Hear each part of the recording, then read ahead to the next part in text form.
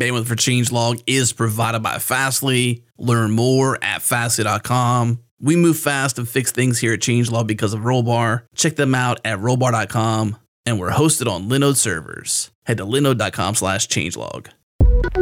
This episode is brought to you by Gauge. Gauge is a free and open source test automation tool by ThoughtWorks with a goal of taking the pain out of test automation for acceptance tests. To help with this, Gauge supports specifications in Markdown, which are easy to read and easy to write.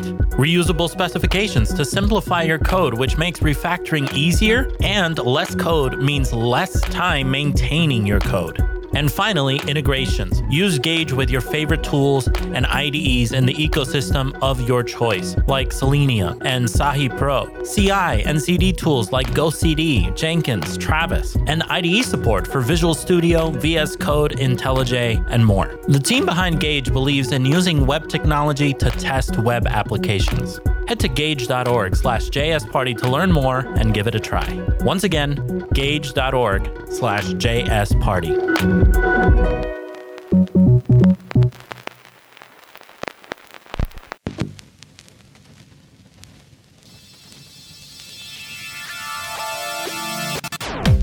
Welcome to JS Party, a weekly celebration of JavaScript and the web. Tune in live on Thursdays at 1 p.m. Eastern, 10 a.m. Pacific at changelog.com/live. Join the community and Slack with us in real time during the show at changelog.com/community. Follow us on Twitter. We're at JSPartyFM. And now on to the show.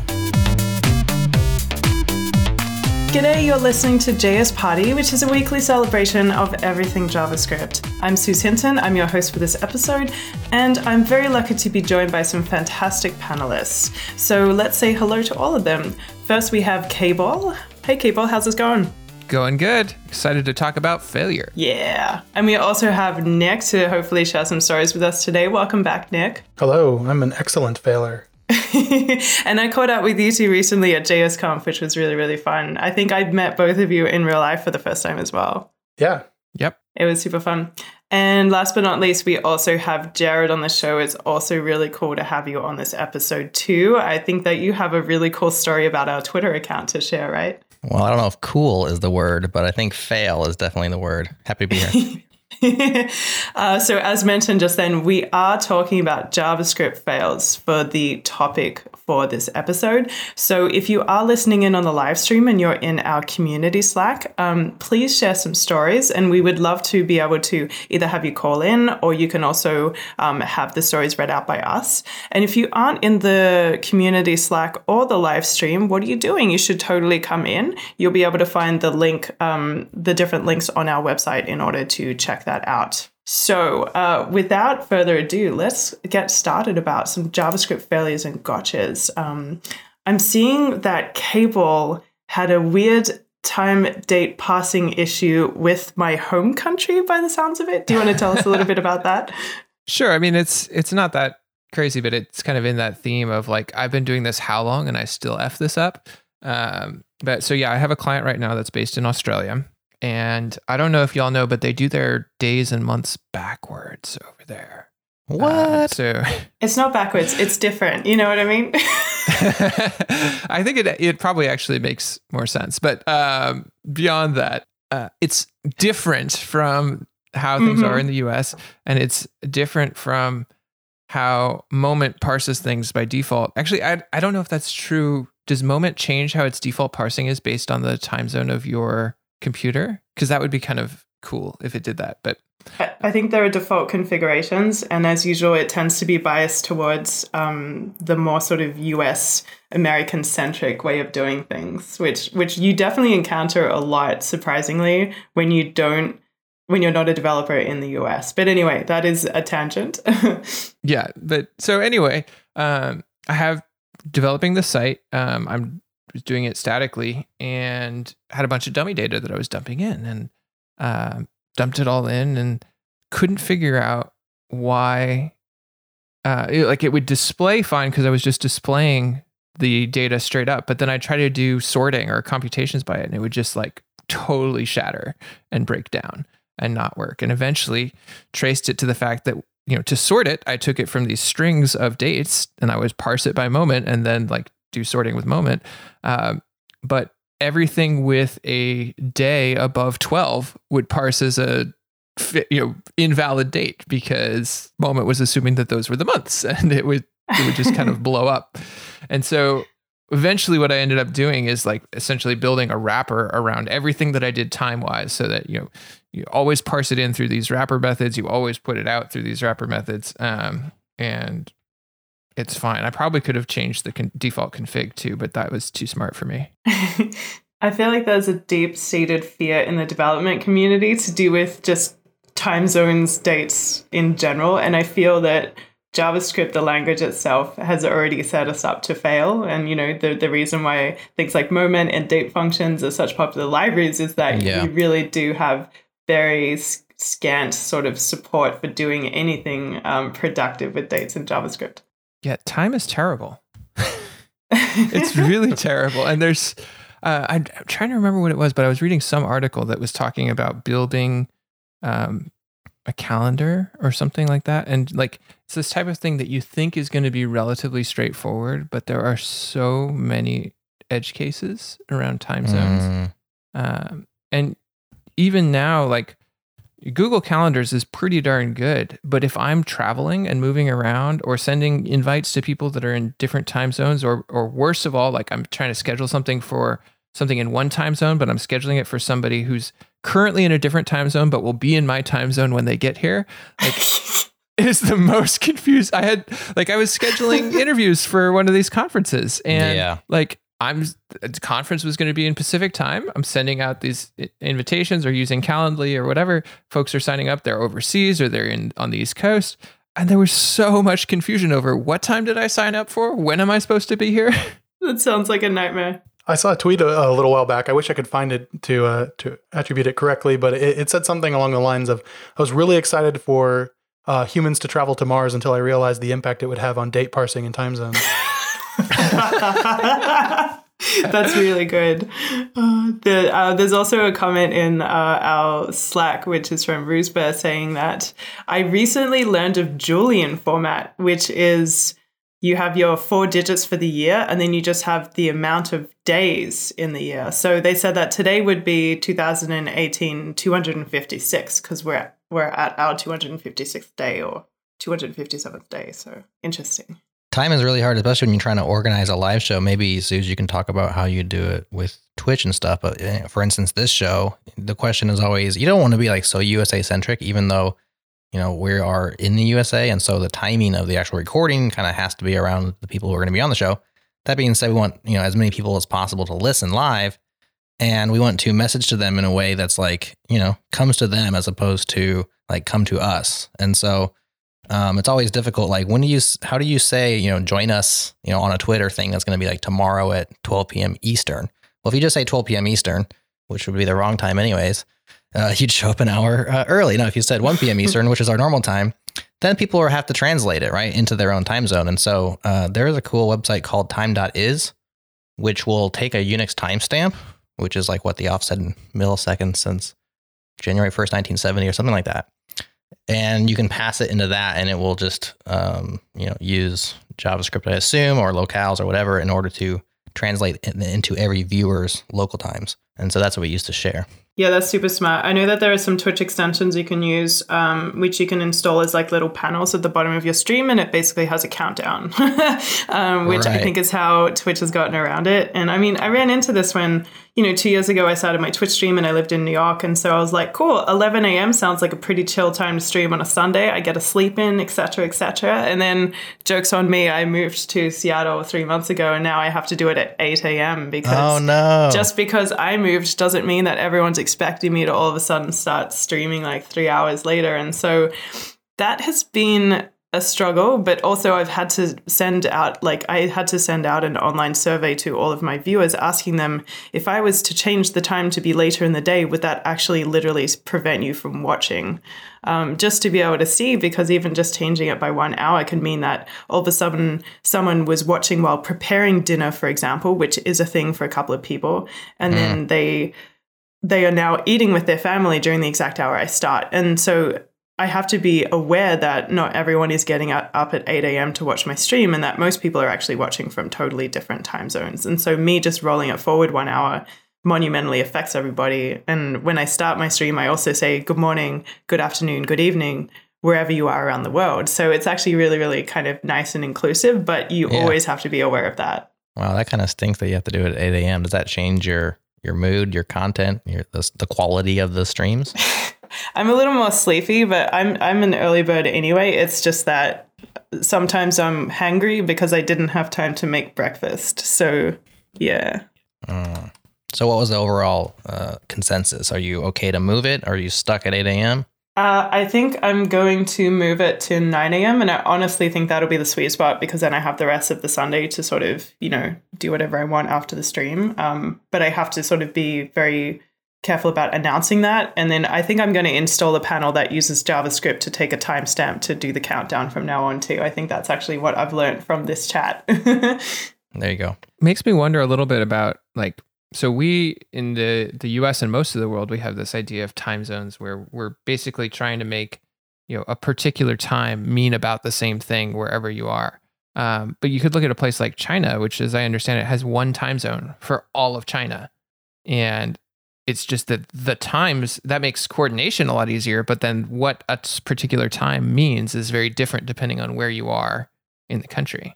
It's so true. And I know that even during different parts of the year, I know that some countries just sort of stop working for weeks at a time as well. And so you're usually expecting them to be doing their regular thing or attending meetings, and all of a sudden they just kind of disappear. Because from a cultural perspective, time is, as you said, a very different thing.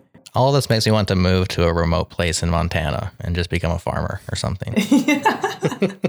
Seems like a simpler life.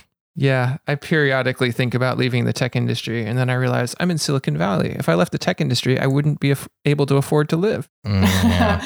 It's so true. I feel like every JavaScript fail I've had has made me want to become a farmer in Montana.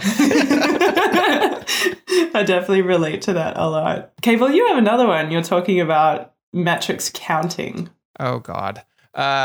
So this is not JavaScript, but this is sort of a highlight of how bad this stuff can get and lessons learned. So back at one of I started a couple startups years ago, and there was a time period we were trying to get VC funding. So we were fundraising and doing a bunch of stuff. And if you're ever fundraising, you need lots of metrics of how your site is doing or your application or whatever. How is it growing? How is this? How is that? And we hadn't totally formalized all of our metrics, partly because we were still learning what people wanted and what was useful. And I was the CTO, so I had direct access to the data, and I'd get requests from my co-founder sometimes at odd times, I need this because these people need this or whatever. Can you compute these metrics or whatever? And so I was often pulling metrics at random times of day. And as we started to get an idea of what were the metrics that we wanted to record all the time, we would formalize it into, rather than me, going and writing some queries on, I would just sort of hand do that on the Rails console or on a SQL console or something. We'd actually codify it in code and put it into a regular report. So at some point I was doing that and discovered that there had been an error in some of the data that I had pulled previously. I'd forgotten one step of filtering or something like that. And so we had reported data that was metrics that were better than our actual metrics to people that we were raising money from, which, when something like that happens and you see it and you run the numbers again and you run the numbers again and they're coming out. And then you can see how did that thing happen? Your gut just drops, or your gut comes up into your throat and all these things. So, what we had to do was essentially send out info we were wrong. Sorry, these are the corrected numbers. Sorry about that. Potentially canned that round of fundraising for us, did all sorts of terrible, it was a very rough time along many dimensions. So few different lessons coming from that. One is that your metrics code should be treated like your production code, in that you should never be running it straight from the console without it being reviewed, right? You should code it. You should have tests. You should have code review. Doesn't matter how early that is. Like that stuff is important too. But yeah, that was definitely like probably one of the biggest tech fails I've had. It's so embarrassing when you know that you have to tell people to. You're like, well, this is one we can't sweep under the rug. So I admire you for having to do that communication afterwards. Yeah, it was terrible. But like, yeah, you can't, because what else are you going to do, right? Like you could try to lie about it, but that's only going to make things worse. Yeah, exactly. We've seen companies that have done that. It's not so good. That just made me think of another failure story. Doggone it. The more we talk, the more fails I'm having over here. Go ahead, Nick. I'm just piling them up.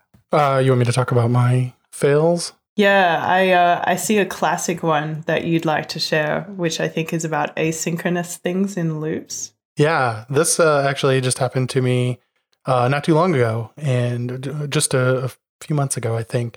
And it's doing asynchronous things inside of loops doesn't always mean that things are going to run as you would expect them, because if you're not capturing that, then the results of those asynchronous things, and in my specific case, this was on a pull request that I made to Code Sandbox, and I was adding in the ability to basically go in and find the type definition files for code if it exists from Unpackage or from wherever it's pulling that data from, and the code that was actually doing that was doing that for every single file and then returning. But because I was doing an async fetch of those files inside of a for loop and not actually capturing the promises that were being returned from that, and then waiting on that, the method would just immediately return, and it would result in the code thinking that it had successfully loaded all of the files, but then them not actually being there. So then the editor would show you that it has no idea what module you're trying to import because it can't find it. And it was kind of an intermittent bug for a while. And it took a while because it's not something that I would have thought, because it's something that's kind of hidden in the new syntactic sugar of the language with like async await and all of that. I wasn't thinking about returning the promise from each one of those. So I had to go in and change it to, instead of doing a for each loop, do a map and then return the promise and then await the promise.all of that array of promises before the function would actually return, so that it would hold up the rest of the parsing until everything was actually there. That's so tricky, because it seems like one of those times where, because it's happening intermittently and the error doesn't seem to point exactly at what's going on, like, yeah, that must have puzzled you for a while. It did. And I like the code is trying to do some caching of those files. So I was like, oh, I wonder if I'm like caching invalid things and I need to clear that. So I was going through and having to clear that with the dev tools every time and trying to figure it out. And it led to a lot of headache that ended up just being something really simple. Yeah, I was talking about this on Twitter just recently with the online sort of development community, where whenever there's a bug, you always overcomplicate it and assume that it's this really complex thing that's happening, whereas a lot of the time it falls back down to a very simple issue. Async stuff on the web is the source of so many issues, because like, especially you're in a development environment, you're at work or something like that, like you're either fetching things from local or over a very fast network. And so you get these race conditions where most of the time it will work because your network is fast and everything comes back before you get on to whatever the thing that's going to depend on it is, even though you're not waiting for it. And then you try to do it someplace with a slower network, or something funky happens and just one comes back slow or out of order or what have you. And it's just like, where did that come from? Yeah, that also is a testament to actually testing with the network latency in the dev tools, or just testing on a slow network, not just relying on straight testing localhost, because it's not always a true representation of what might actually be in production. Jerod, do you want to tell a story? So this is only JS related insofar as it's JS party related. And it was a very recent fail. In fact, it still hurts, but it all ended well. So I'll spoiler it right there. So I was listening to Faraz's interview with the Beaker crew recently. And you know, when you're listening to a live stream and you're just kind of participating, you're kind of working, you're kind of just dinking around. Well, I was dinking around and I was on the JS Party FM Twitter handle because I tweeted out the live show or something like that. And I thought, oh, the description of the show and the bio, the Twitter bio is outdated. I'll just go in there and I'll fix that up. And then I noticed that, there's some extra fields there, like location and birth date and all these things. And I thought, what would be cute is there was no birth date on the handle. I thought it would be kind of cool if we set the birth date of the Twitter handle to the day that the first episode of JS Party aired. Then it would just be like representative of at least how long the show's been around, kind of show a born on date kind of thing, which was just a couple of years back, right? It was 2017, beginning of last year. And so I'm editing the Twitter bio and I sent the birth date to sometime in 2017. And then I saved it. I see where this is going. You know where this is going? Yeah. And Twitter said, oh, your account is suspended because you're too young to use Twitter. And they just locked it out. And I'm sitting there thinking, what the what? Now, when they suspend an account, it's not just you can't tweet or you can't sign in. It like 404s. And I'm thinking that was the dumbest thing I could have possibly done, trying to be cute. Now this show's this handle's completely gone. At 404s, you can't mention it, blah, blah, blah. This is one of the primary ways that we communicate with our listeners. And the only recourse was I could fill out a form that basically begging Twitter to put the account back into good status. This form was silly. And I had to upload a image of my driver's license to prove that I'm of age. Oh no! Because apparently they just expect people to tell the truth about their birth date. Like if I was 5 and I wanted a Twitter account, I'll just lie about my age. Or if I was 12, I think 13 is the cutoff. And then anyways, you fill out this form, and one thing it says on the form is this is your only chance to submit this form. And we have a high demand for whatever. There's a long queue. We'll get back to you, whatever. And if we say no, you're done. Oh. And I'm sitting here thinking, I don't have the highest set of confidence in Twitter's management and, abuse teams right now. There's no chance of I'm ever getting this account back. I thought it was just gone. And I'm thinking,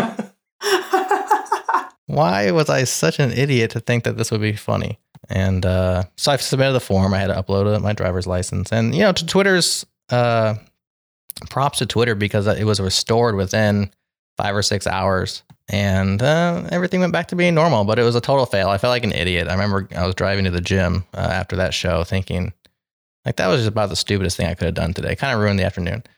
What was scary a little bit is when they restored the account, they didn't restore the followers. So I think we have 700 something followers. And, you don't want to have to rebuild that. It's not a huge number, but it's a start. And I got the email. I'm like, yes, account restored. And I went and checked it. It said 0 followers and 0 tweets or something. So I suspect some kind of cache or CDN thing hadn't updated yet. But now I thought they just started us over from scratch. But nonetheless, everything was back to normal. And a couple hours later, the follower count showed up and everything. And all was well. But man, that was sure a fail. And it's very fresh. It was last week. Oh, it was last week? Yeah, well, whenever so Frost's right show during was. that episode, right? Yeah, right during Thursday afternoon Frost show. Yep. You know what? This is also props to Twitter, though. They have their time and date passing correct. Yes. That's true. Well, the year's the easy part, right? Yeah, that's true. Exactly. Usually the year is pretty solid. Everyone's on the... Are we on the Gregorian calendar? What calendar system do we use in the West? Yeah. Gregorian, yes. So generally we're not swapping calendar systems, just ways of expressing the order of things. Thanks for sharing that, because I realized that would have felt quite humiliating. So I'm actually props to you, Jerod, for sharing that. That's awesome. I didn't even know this happened until you told the story. Yeah, I didn't realize it was that dire. That's funny. Yeah, I played it. I mean, I did post it into the changelog Slack, but I just kind of, I played it off as no big deal, but I was definitely sweating bullets because it's just such a stupid thing to lose a count over. There's just no reason for it. So, lesson learned is don't try to be cute with the birth date on your Twitter accounts. They will suspend you, and you may or may not get back on.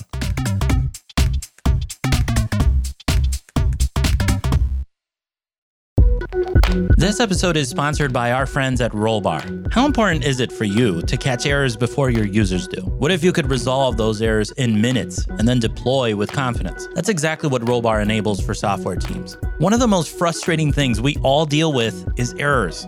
Most teams either A, rely on their users to report errors, or B, use log files and lists of errors to debug problems.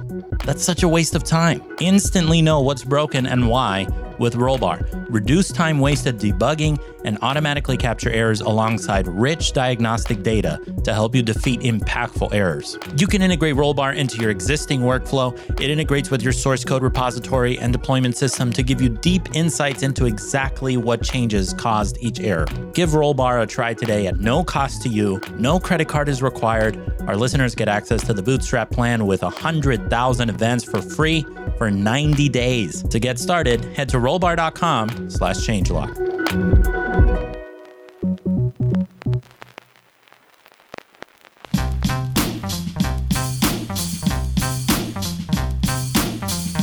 So I have a story of when I was first learning JavaScript, and I didn't know that different browsers were running different versions of JavaScript. So this was pretty early in, I guess, the game. Not super early. I think it was 2011.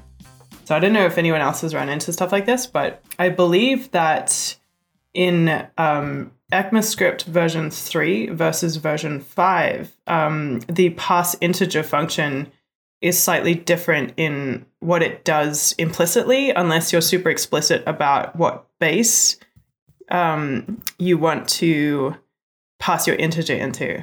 So does this sound familiar to anybody? Yeah. Yeah. So what I was doing was I ended up implementing a pretty nasty production bug because I was passing strings that were numbers into integers, and I was just assuming that it would do base 10 every single time. And I ended up passing integers that had a leading 0 in front of it. And in ES3, which was still being run by certain versions of Internet Explorer at the time that we were supporting as part of our product, it was doing it into, I think, base 8 instead. That's what it will do if it discovers like a 0 in front of the actual rest of the digits at the front. And so we were just like, why is this number or this whole like piece of functionality on the website randomly failing in this one browser, but it's just not super apparently obvious. And so it took a couple of developers going through the feature that I had released for them to spot it, which was not spotted at code review either, which was kind of scary. So yeah, it's amazing how just that one little leading 0 and an implicit conversion can just like be so invisible. And that was the first time that I learned like the power of like, you know, destruction that you can have just with a simple thing in JavaScript, because I was very, very new to the language at the time. Somewhat related, I think the second argument to parseInt is how I learned the word radix, because I had no idea what it meant.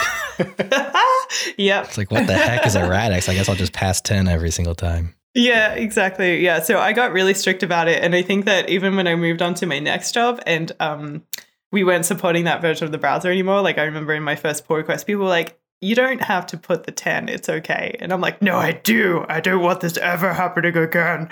Yeah. Once bitten. Yeah, exactly. I feel like that type of like pedantic little thing is a huge part of the growth from like junior developer into more advanced. Like we were talking earlier or on the pre-party call about pattern recognition, but attention to detail is a huge one. Like, yes, it's fascinating how many bugs I end up finding when I'm working with, you know, helping somebody debug, where the answer ended up being, I pedantically checked every single line. Right. And every character. Yeah, exactly. I validated my, what do I assume is happening here? Okay. I'm going to validate every single one of those assumptions one by one by one. I'm going to look at exactly what you wrote, not glance at it.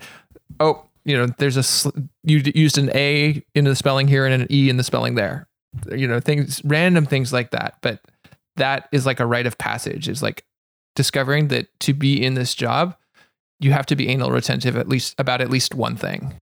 I totally agree. I think that I'd been doing HTML and CSS, like, you know, in a professional stance for at least 7 or 8 years before, you know, I landed a job where it was very heavily JavaScript driven stack. And so that was very new to me, because previously, I'd been working for agencies creating websites for clients, and clients didn't usually want to pay for the JavaScript bells and whistles that, you know, that's how they saw it. And so it took a really long time for me to start learning JavaScript. And I think that I was just so overconfident because I was like, well, I know this HTML and CSS thing, how hard could this JavaScript thing be? And I think that's when I realized, like, hey, Suze, you should really sit down and learn this language and stop just spraying lines of code around thinking that it's fine. So yeah, I definitely call out that story specifically as that rite of passage, because that's when I started really taking the language a little bit more seriously when it comes to growth and knowing how to wield it in a responsible manner. Yeah, I really like that the tooling has gotten better too. With things like Prettier, there's a lot fewer things that you need to be pedantic about because the tool can do that for you. But how do you feel about the things that the tool still doesn't handle? Do you feel like you're just a jerk for calling that out, or like if the tool's not catching it, should you care? I guess is where I always fall. I think that the gap between like what the tool can do and what we do is really why we still have a job. True. For now.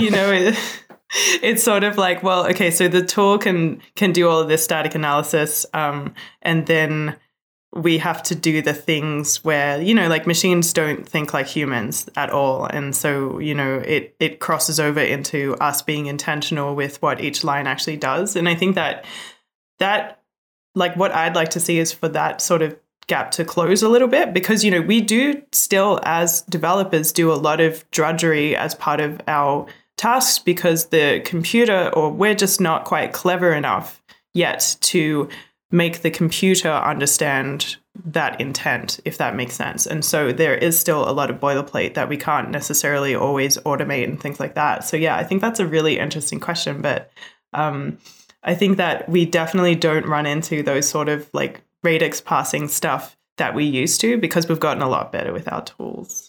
I think there's two pieces to that question. So one, there's sort of the human factor of what are the standards that we as a team are going to adopt to make our code consistent and readable and understand.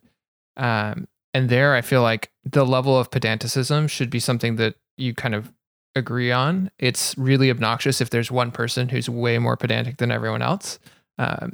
And in that case, like even if that you're the person, you should probably dial it back or convince the others why that's an important thing, rather than just continuing to be that guy or that girl. But then the other piece of it is that computers are actually pretty pedantic. So some amount of that pedanticism is there because it makes a difference in how the code runs. That's true. I know that for those who are more picky on the teams, I've seen people approach this really well where they will preface every pedantic thing on a pull request with, oh, this is just a minor nit or something like that. So it kind of shows like, I'm not attacking your character for this little thing. It's just that I care about this. And, it's a very nice way of saying, it doesn't matter. But, for consistency, I would feel better about this going out if you fix this one thing. So I think that is a nice way of doing it. I definitely learned that from a colleague in my previous job was saying just a minor nit, but...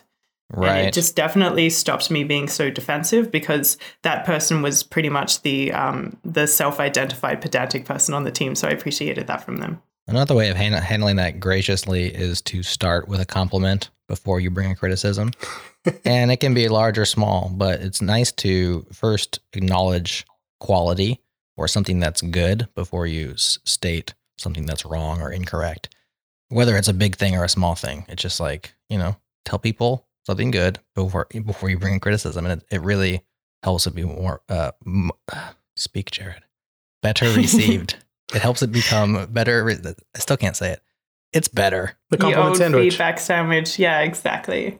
So we actually have a community story about a fail that they had in production that they would like to share.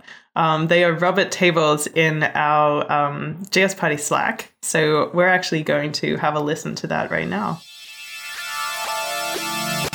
Hey, this is David Poindexter, also known as Robert Tables, out on the fun interwebs. I've got a fail story. This is from when I was a very, very new developer. very excited getting started on a big community open source project in higher education. Indiana University had flown me out to Maryland to work with their development team, and I thought, first thing I can do as a front-end person is do a little speed evaluation, a little performance thing. Notice that enable gzip was recommended, and I'm using a Java thing, Java, and so I enabled gzip compression for Jetty, which was the server that we used locally. Pushed that through, it got approved, merged into the main branch, and deployed out to our QA servers that our QA team used half the world away. And as it turns out, they were using Tomcat.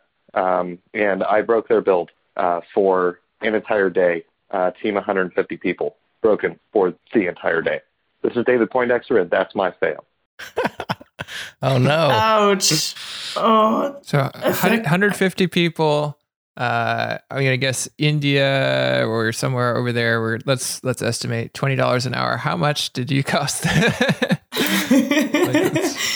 It's just like when it's your peers too. When you broke it for all of your colleagues, it actually feels much closer to home than customers. Even though you are writing software at the end of the day for customers, you feel the wrath of your colleagues because they're the ones that are hitting you up directly. There is no shield in between you and your peers as well. And you're like, I am so sorry. I think that is one of the really important things about the trend that I've seen recently of people sharing their failures and what we're doing today. But, I've seen a lot of folks on Twitter being like, hey, I've been doing this for 10 years or 20 years and I did this stupid thing and it still broke, because it normalizes it. Like, we're human. We all F up. This stuff happens. But especially if you're new to the industry or new to a company or you haven't had this stuff before, like, it can be soul crushing where you think like, should I be doing this at all? And like, we all do that. And, I shared my story, probably lost us, hundreds of thousands of dollars of fundraising. I'm not going to calculate David's the cost of David's thing right now, but that's lots of money. We all, like, it happens. That's part of this business, and we need to accept that. Absolutely. I think, yeah, absolutely. And I think that what hits newcomers especially is they'll ask someone who's more senior on the team for help, and they'll just look over their shoulder and point at the issue immediately. And what they think at first is that person is so smart, they saw it immediately, and I'm never going to be like that. And that's humiliating that they were able to see it and I wasn't. And what they're not realizing is like that happens to all of us, even at the senior level, because we end up with biases about our confidence. We're like, oh yeah, this is my code, it's good code, it can't possibly be this one silly typo that I did. And they don't understand how easy it is to spot something in someone else's code looking over someone's shoulder as opposed to looking for it in your own code. And I'm really happy that we're talking about this particular topic on this episode because I'm particularly passionate about seniors being vulnerable and sharing their stories and also just saying that they still do it to this day, as has been mentioned previously by other panelists. Plus, the reason that I see your error so quickly is because I made it too. Right. I've 17 times in a row, and now I've learned better. Exactly. Like, we have these pattern libraries that we've built up by beating our heads against the wall so many times. And after it happens the first time, you're like, okay, whatever. After it happens the fifth time, you start to notice it. By the time it's 17 or 18 times, like now every time you run into a set of something that's not working, you check for that. It's an extremely efficient neural network in your brain going, okay, let's try these parts first. I used to go teach classes on various JavaScript topics, and right before one class, I made a change to the workshop tool that I was using, and I basically added in support for like in-browser transpilation of TypeScript so that we could run examples and see those immediately. But I didn't test it against all of the 1,000 of existing examples. I didn't test it against all 1,000 of them, and I broke several of them. And so this was a week-long workshop, and every morning I was coming back in and being like, okay, I have a new zip of the materials you can download that fixes this and this and this. And that ended up being one of the best workshops that I taught because I took the time to explain why it broke, and we got to dive into code, and they got to see me fail quite a bit. It was totally embarrassing for me, and I hated going back to the hotel every night and doing that, but it ended up being one of the best workshops I've ever taught. That is awesome. Yeah, I think that sometimes when people feel intimidated by you, even just being able to have it more of a collaborative experience like that makes them feel even more confident about whether or not they'll be able to learn your material too. So I actually think that's almost like an excellent icebreaker that makes people more emotionally invested in the course. That's really cool, but I'm sure very painful for you. Mm-hmm. Well, I could tell the one about how I left a password backdoor on a production customer of mine for 6 months, but I don't know. That one's hits pretty close to home. Maybe we should just read some stories from around the community, or do you guys want to hear that terrible tale? That is such a tease, and everyone always wants to know about the password backdoor. Okay, I'll keep it really short, if possible. I don't want to give too many details, but longtime customer. So I'm a contractor. I've been doing contract development for a decade-ish, and longtime customer. Old Ruby on Rails application, so old, never heeding my advice to upgrade either Ruby or Rails. Still on the 1.x Rails branch, and yes, very old. Yes, and at a point now where it's like basically a legacy maintenance mode, like keep it running, keep the bugs out. There's just no. It's so brittle and old that they just can't add features. So there's going to have to be a rewrite at some point, but. We did add a feature earlier this year, and I had a new laptop, and so my development environment was broken, and I had to get set back up for developing this application. Well, the Ruby version is so old, the OpenSSL version that Ruby relies upon is no longer a thing, right? Like you can't even get an old download. I was spending all this time trying to get set back up, and everything worked just fine, except I couldn't do password auth because for some reason the cryptographic functions just couldn't execute. It would seg fault every time I tried to log in to develop. And so I basically short-circuited the password prompt in certain circumstances in development only.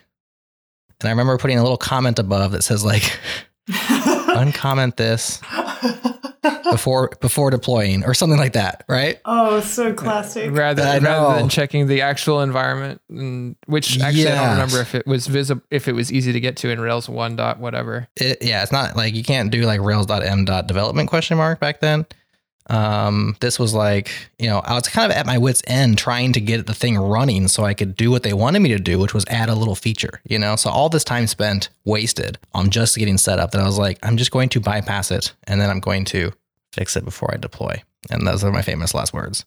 And so I bypassed it and then I deployed it and then I fixed it like 6 months later when we realized that this was still live. To my credit, it's not like live, completely open to the world. There was a very specific set of circumstances. It was limited to certain IP addresses. It was definitely a security hole. And we finally had somebody fall upon it and realize that they could sign in with any password. And right when my customer emailed me, I was actually on vacation, and I knew immediately. It was one of these things where like the memory just flushed back into my head.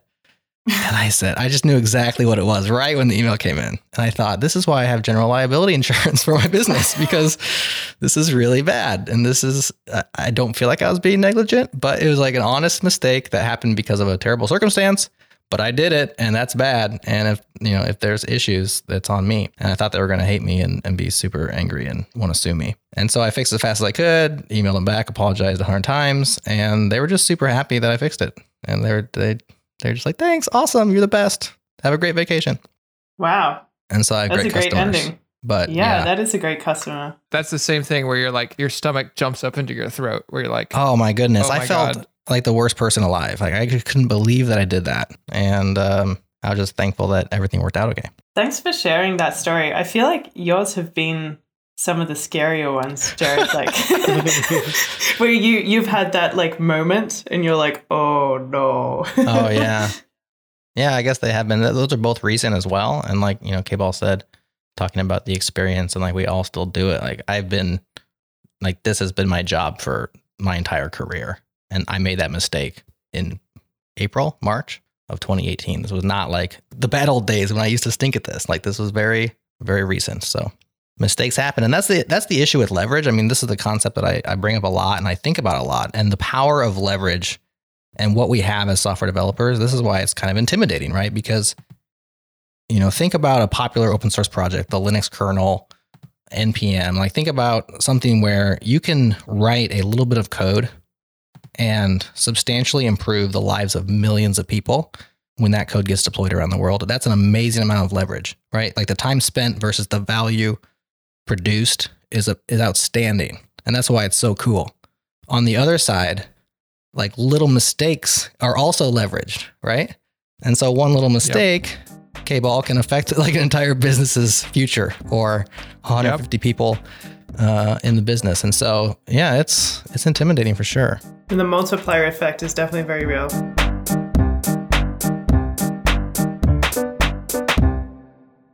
This episode of JS Party is brought to you by NativeScript. NativeScript is an open source framework for building truly native mobile apps for iOS and Android using JavaScript and TypeScript with frameworks like Angular and Vue. And in this segment, I'm talking with TJ Van Tol from the NativeScript team about why people should care about NativeScript. Thanks, Adam. So I'll give you 3 quick reasons. First, NativeScript is just a great way to get into iOS and Android development if you're coming from a JavaScript background. You get to use a lot of the tech you might already know when you're building NativeScript apps. So using things like CSS, NPM, Webpack, and of course JavaScript. Second, with NativeScript, we let you build performant apps. With NativeScript, we're rendering your apps using native user interface components, so we don't use web views in any way. So your apps are really snappy and they feel great when your users use them. And finally, in NativeScript, we support both Angular and Vue.js. So if you're already using those frameworks on the web, I think you'll find it's just a lot of fun to use a framework you already know and to create native iOS and Android apps using that same tech stack. All right, if you want to learn more about NativeScript and you like what TJ had to say about NativeScript and what it has to offer you when building mobile apps for iOS and Android, head to nativescript.org/JSParty. Once again, nativescript.org/JSParty.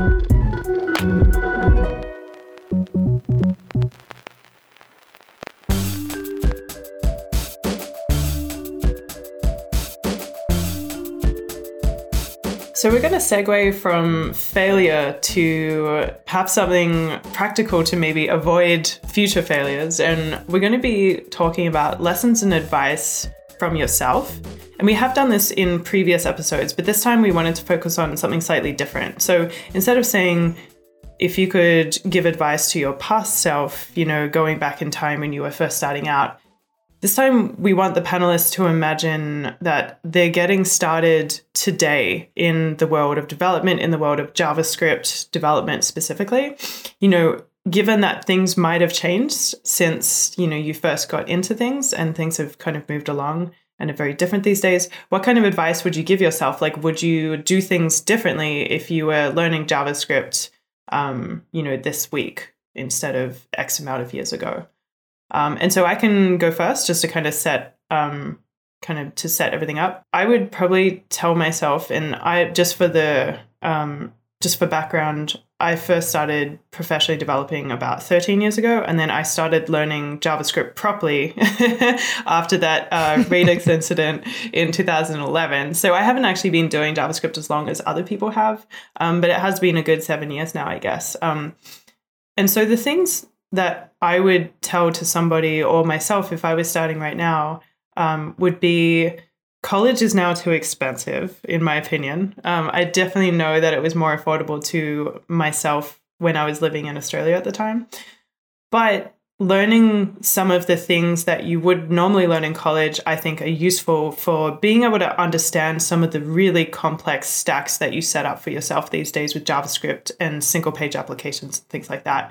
I think that our responsibilities as a front-end developer have gotten a lot more complex.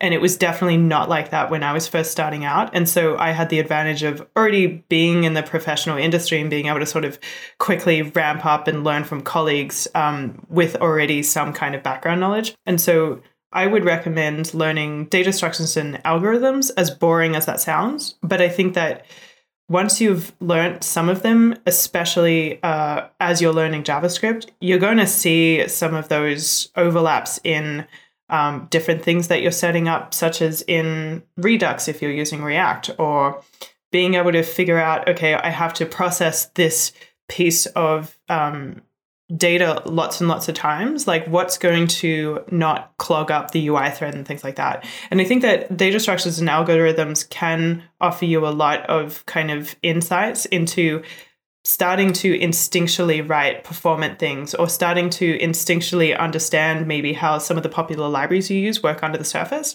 And I've found that since filling in those gaps, for me personally, I've actually been able to just faster identify things, and it almost feels like you start getting a sixth sense. So that's something that I would recommend, even though it sounds super boring. I found it super, super helpful. And also just learn how to comfortably pair program with mentors, because when you're first starting out, you want to be able to see the kind of challenges people run into every day and how they solve those problems. And if you're lacking that experience at first, it can be really, really helpful to watch how other people solve problems. And I think that I was too nervous to do that when I was first learning JavaScript. And I think that these days, because of how many different things you have to learn, I think it's better to fast sort of forward your learning by not just doing things by yourself. So definitely trying to find people to teach you things would also be my advice. Good stuff. Now I'm not sure what I'm going to say now, Suze. You got all the good ones. No, I did want to say more, but I left it off. So there are other stuff there that you can do. Sorry. Okay, thanks. Yeah, and I would agree with all of yours. Actually, I did go to college for this, and it. I feel like I learned how to learn on my own a little bit on it, but it's not something that I couldn't have done outside of college. But going into a real job, I totally didn't, like nothing from college really carried over to that. So I would agree with that. For mine, specifically with JavaScript and learning it today, I think that you should start with ES 2015 syntax and go from there. There's a lot of syntactic sugar, and it is very important to know what is happening with that, like what it's covering up. But I don't think that it's immediately important for you to do that. Like, for example, you can use classes today, use the class syntax without having to understand everything about prototypes, but definitely learn that later. But getting up to speed with that, you don't really have to go backwards and start with like ES5 and going on from there. And don't worry about builds yet. Don't get into the mess of configuring Webpack or thinking about that. Just look at the code. And I know that can be tricky because finding code that can run without needing a build step can be difficult. But stick with the fundamentals of the language before going into a framework or going into code that absolutely needs to be built. You know what's so interesting about that advice is that back in the day, we were saying that about like you should learn the difference between what jQuery is doing and what just native JavaScript is doing. And would you say that is a similar parallel these days with things like Webpack, but also like JavaScript frameworks and stuff? Just like staying with ES 2015 so that you can recognize the other abstractions? I think so. Yeah. It's difficult to like, I don't know. I'm trying to think of how I would handle this if I was trying to get into this and going through all of this and being like, oh, well, this is JavaScript. Well, why doesn't it run here? Or why doesn't it run in Node? What's this Webpack thing? Like, I think that it's good to learn all of that, but I'm still wondering about like navigating that and knowing what can be like, if something fails, why did it fail? Well, probably, maybe it's because it's not supported in the browser or the version of Node that you're trying to run it in. And being able to quickly understand that. I think that we're kind of in a bind with that kind of understanding for new people right now coming in. But yeah, I don't know. What are your thoughts? So I think one thing to be a little cautious of, and this is something that I find myself falling into as well. It's really easy once you've got a lot of, like you can do a lot of things to say, gosh, go back and focus on the fundamentals and build it up. But if you start from just the fundamentals, a lot of times like it feels like forever until you get to something interesting. And one of the most important things I think to sustaining learning is being excited about what you're able to do and sort of maintaining that excitement and energy. So I think I would actually almost say start with one of these frameworks, but start with one where you get batteries included, where you can get to something that's really cool really quickly, but then dive into the fundamentals of each piece of that. So you start with something that lets you get to something really neat and interesting, But don't stop there. Don't stop and say, okay, I've got, Vue and it gives me everything out of the box. So all I care about is Vue. You say, okay, I've got Vue. It gave me everything I cared about. Now let's dive into one piece of that. How does the router work? What if I change that around? Or let's dive into like, what the heck is actually going on when we're setting up these objects and the callbacks and all these various other things. As somebody who didn't major in CS because the first CS class I took bored the hell out of me, I think it's really important that we don't sort of take our expert's view and say, gosh, I wish I'd worked on fundamentals, but instead look back to like, when I'm just starting in this, I want something that's actually going to be really cool right away. That's going to show me like the power of what's possible here. I think someone who does a really good job of teaching JavaScript fundamentals, but also trying to keep it fun is Wes Bos. He has his JavaScript 30 series. And I think that you build these things that give you that instant gratification, but you are actually kind of learning the language itself. And I think that is probably a really good mix to have. That can be very difficult to find on your own, but I think that's a really good point, KBall. Yeah, I agree with that. And that's also a good thing, like or a good point that like in a lot of those, the development environment is already kind of set up for you. And so I guess if you can abstract away from that and not have to think about that too much, then that's not too big of a deal. And I know that with like tools like Create React App and others, that makes it really easy to at least get started. Yeah, I think, I learned about web development. I'd done other stuff, but I learned about web development from Ruby on Rails. And I started with Rails and then moved back into like, wait, how does this Ruby stuff actually work? Which parts of this are Rails and which parts of this are Ruby? But the thing I really appreciated about that is that they gave you everything, but then they also worked really hard on making things swappable. So you could start with this full stack experience, but then if you really wanted to change something out, really understand it, really optimize it, you could go down and do that. I think, things like Create React App, things like the Vue templates that they have, like these sorts of things are way better for beginners to start from, where you have something that's going to work so long as you can then, as you advance your knowledge, focus on different pieces and swap those things out. Because if it takes forever to get to something working, most people will bail. I would definitely echo that, KBall. And I think when we did the first lessons to your advice to yourself, that was definitely my advice, was get a real project. So I would just add my amen to your statement there. For me personally, that's what pushed me over the edge, was having something that I wanted to see exist and learning enough to get that into the world and then kind of rinse and repeating.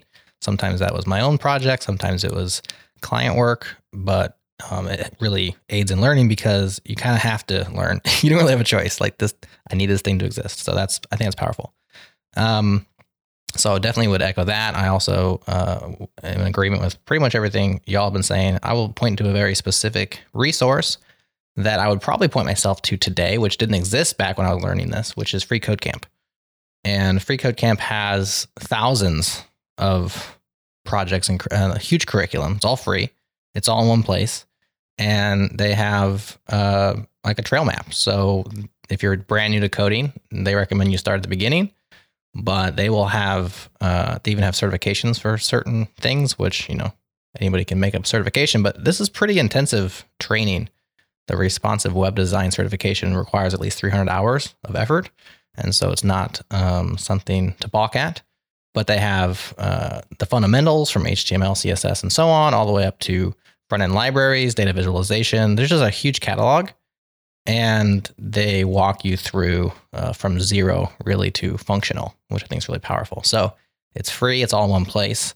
And if you don't have a project that you want to see exist, but you still want to learn, I agree with Suze that Wes Bos has great resources as well. Free Code Camp's definitely another one to check out.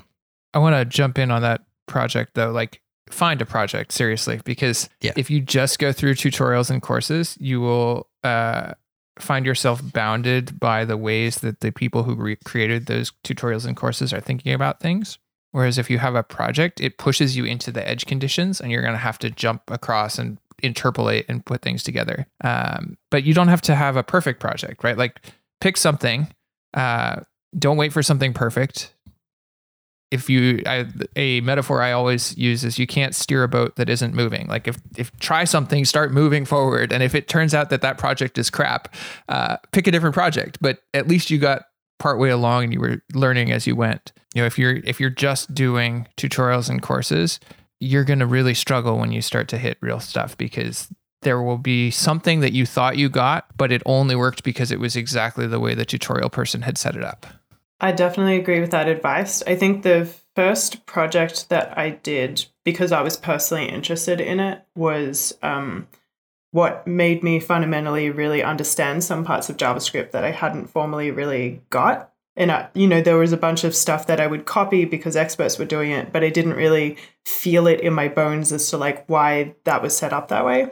And the secret for me was picking something that I was really excited about as the subject material of the project, because I was not so excited about learning JavaScript, if that makes sense. And so I picked something hardware related, and I was like, data sheets and like screens and pixels and things, and like having to figure out how to send that to the device. Like that, they were exciting problems I wanted to solve.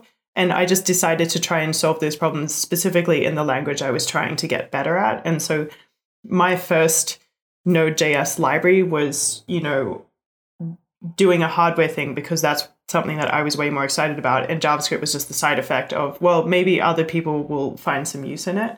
And that library ended up helping me find like my next job that I actually really enjoyed doing, because it was a way for me to show, well, I understand certain concepts. And so that's what helped me sort of get through that first interview filter, if that makes sense. So I'm still very affectionate about that library, and it still is up there on NPM because it has a lot of things now that even now I look at it and I know that, oh, I've learned even more since then. So I would approach this project in a super different way. And so I think that having a topic area that doesn't have to be just about learning the JavaScript can really motivate you to keep with the project. Well, since we're pausing there, let me jump in with another couple of recommendations. One would be, pick one area or one framework or something and go deep on it. I think I early on sort of jumped around a lot, and I know that I see a lot of folks who are like, there's so much, how do I pick? What am I going to do? Like, I got to learn Vue and React and Angular and this and that and all these things. And you will get so much farther if you pick one of those and go deep. And the thing that is not always visible when you're getting started is how much getting that deep understanding will actually help you learn those other things later. So like if you go and you really deeply understand Vue, or you really deeply understand, let's start with Vue, then when you go to pick up React sometime later, you're going to learn it so much faster than if you had tried to do those both at the same time, just at a beginner level. Can't you get stuck on the pick one? Like that, a lot of people, the questions that you see around are like, which one should I pick? And it's like, well, you just get started, Like, what do you tell people in that situation? You can't steer a boat. You can't steer a boat unless it's moving. Right. But like there's the paradox of choice. There's a lot of choices. Like right. they're comparable. A lot of seems really good. There's hype. There's this and that. And it's like, oh, what do I do? Like you don't want to pick the wrong thing. Yeah. And then like you've gone really deep on something that's irrelevant in a year. And so that's, I think, the paradox or what gets a lot of people stuck. Yeah. So what do you say to that question? So I was trying to think about that. And I wrote up kind of how I decide things and try to like codify it a little bit. So I created this little framework for myself that I blogged about called the 3 Mo's, which are money, motivation, and momentum. And so when I'm trying to decide what to learn, I'll sort of try to evaluate it in those lenses. So like money is, is there somebody who's literally going to pay me if I know this thing, or pay me to learn it? A lot of times as a contractor, you can get, a job where maybe you're focused on one piece, but they have another part of their system. And if you learn that, you have more work, right? Like that's a very promising way to do it. If you're not a contractor, you're just getting into the industry. Maybe it's, looking real quick and saying, where are the most jobs in this? Where are people actually hiring people with this? Like right now, if you're looking at front end stuff, there's so many React jobs that I would, money would point to React if you don't have anything else. Mm-hmm. The other two pieces are, momentum, what is learning this going to set me up for? So for example, if you are just getting into the industry and you're trying to decide, should I learn, and maybe you're starting on the server side, you're like, should I learn Ruby or should I learn Node? If you're also interested in front end, that would actually lead you towards doing Node because it sets you up better for learning stuff on the front end than Ruby, which is going to be somewhat different. So like evaluating things like, what does this set me up for? And if you don't know that. Like that's an easy thing that you can ask folks like, hey, I'm trying to go here, but I'm here right now. Like what's going to help set me up in that direction? Or is this or more? That's an easy question to ask. And then the last one was motivation. Like, is this something that's particularly exciting to me? Like a lot of people right now are particularly excited about Vue for whatever reason. So kind of looking at things in that framework and using that to help guide what I learn is kind of what I recommend. That's really good advice. I thought you were just going to name a framework and we would be done, but that's really good advice. I don't think it's ever as simple as naming a framework. Well, see, actually he did name a framework, but it's his own framework called the 3 Mo's. Now I got to go learn the 3 Mo's. Come on, KBall, this is too hard. I know, right? I wanted to thank everyone for sharing all of their stories today. A special shout out to Robert Tables, David Poindexter for calling in and sharing his. I know that takes a lot of guts, so we definitely very much appreciate it. Thanks for listening to JS Party. We hope that you've enjoyed it as much as we did producing it, and we will catch you next time. All right, thank you for tuning in to JS Party this week. Tune in live on Thursdays at 1 p.m. U.S. Eastern at changelog.com/live. Join the community and Slack with us in real time during the shows. Head to changelog.com/community. And do us a favor, share this show with a friend, rate us on Apple Podcast, go into Overcast and favorite it. And thank you to Fastly, our bandwidth partner. Head to fastly.com to learn more. And we move fast to fix things around here at Changelog because of Rollbar. Check them out at rollbar.com.